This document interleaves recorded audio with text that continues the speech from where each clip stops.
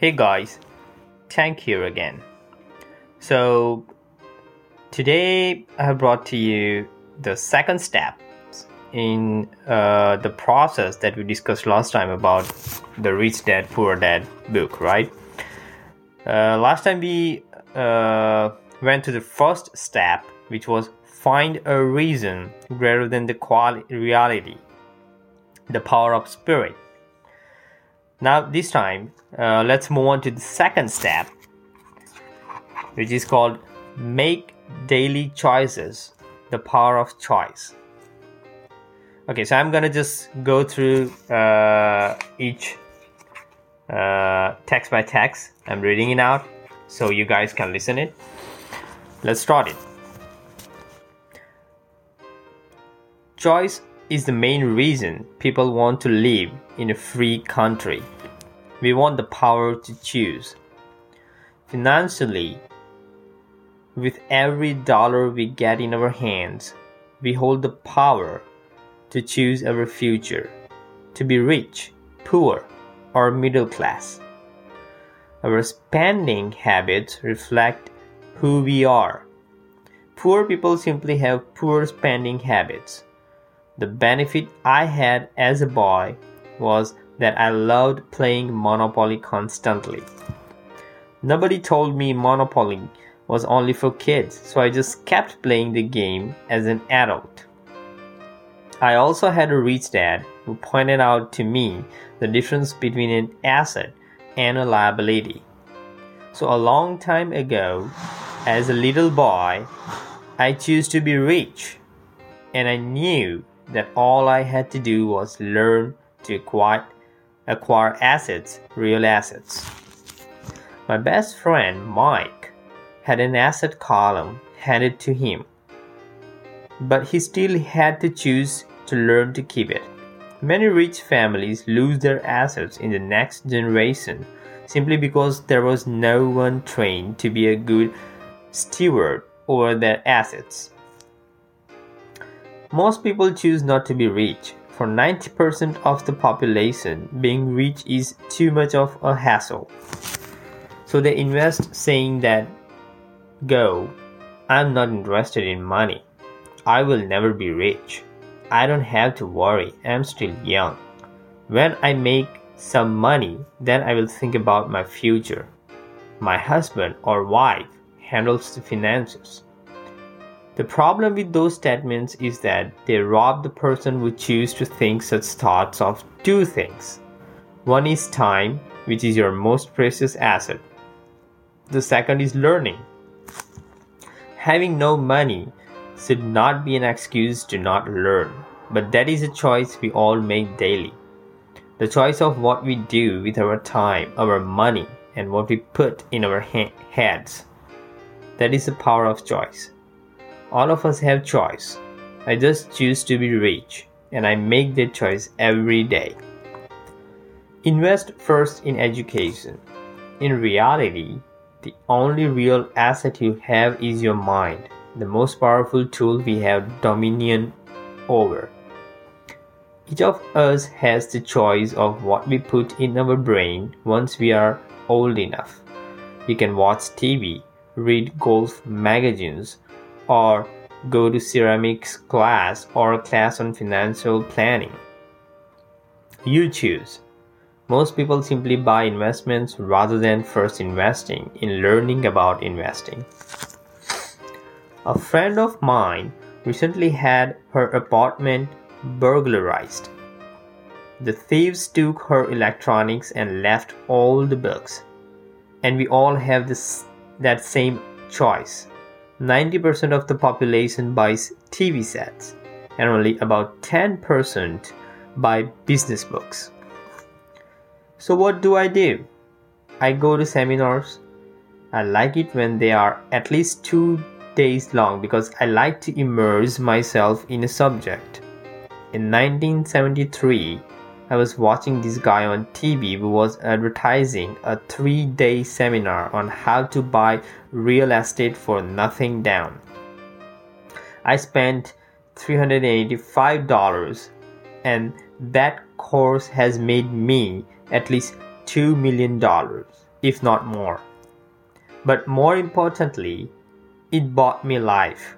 I don't have to work for the rest of my life because of that one course. I go to at least 2 such courses every year. I love CDs and audiobooks. The reason? I can easily review what I just heard.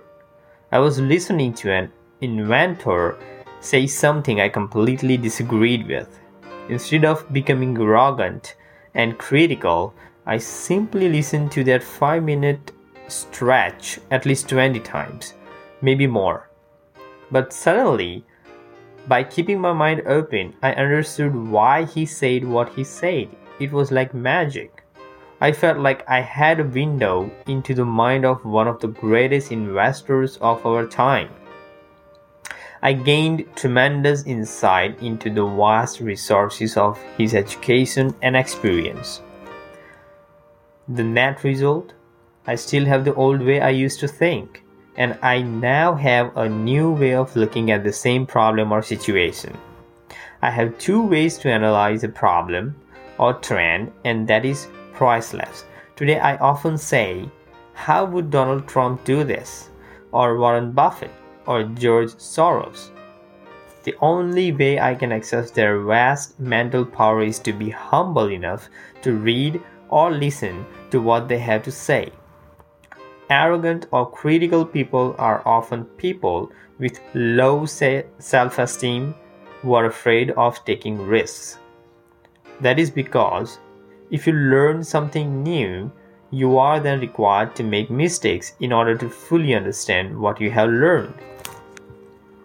If you have read this far, which in this case, if you have listened this far, arrogance is not one of your problems.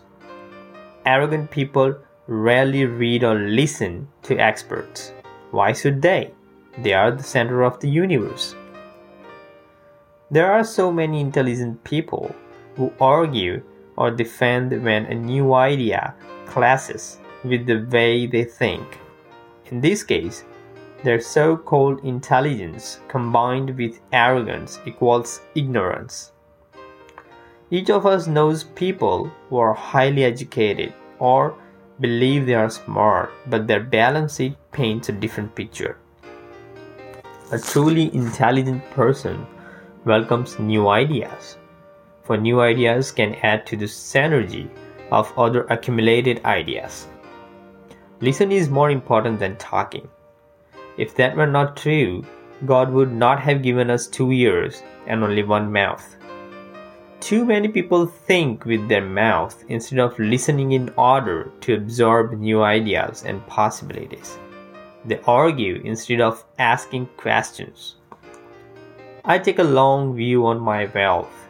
I do not subscribe to the get-rich-quick mentality most lottery players or casino gamblers have. I may go in and out of stocks, but I'm long on education. If you want to fly an airplane, I advise taking lessons first. I'm always shocked at people who buy stocks or real estate but never invest in their greatest asset, their mind. Just because you bought a house or 2 does not make you an expert at real estate. Okay guys, so that was the step 2 from all the process. There are 10 steps, so this was step 2, right? In this step, I think the author tries to tell us that make wise choices and put time in learning, because your mind is the greatest asset you have, right? You can use your mind whichever way you want to. So rather than spending your money or time on something that is not valuable to you, you should rather spend the time to learn something and then to actually put that thing into the practice and make mistakes, right? Because once you have learned something, you need to put that in practice. That's the only way that you can keep learning and put those things into the perspectives. That is what I do by myself as well.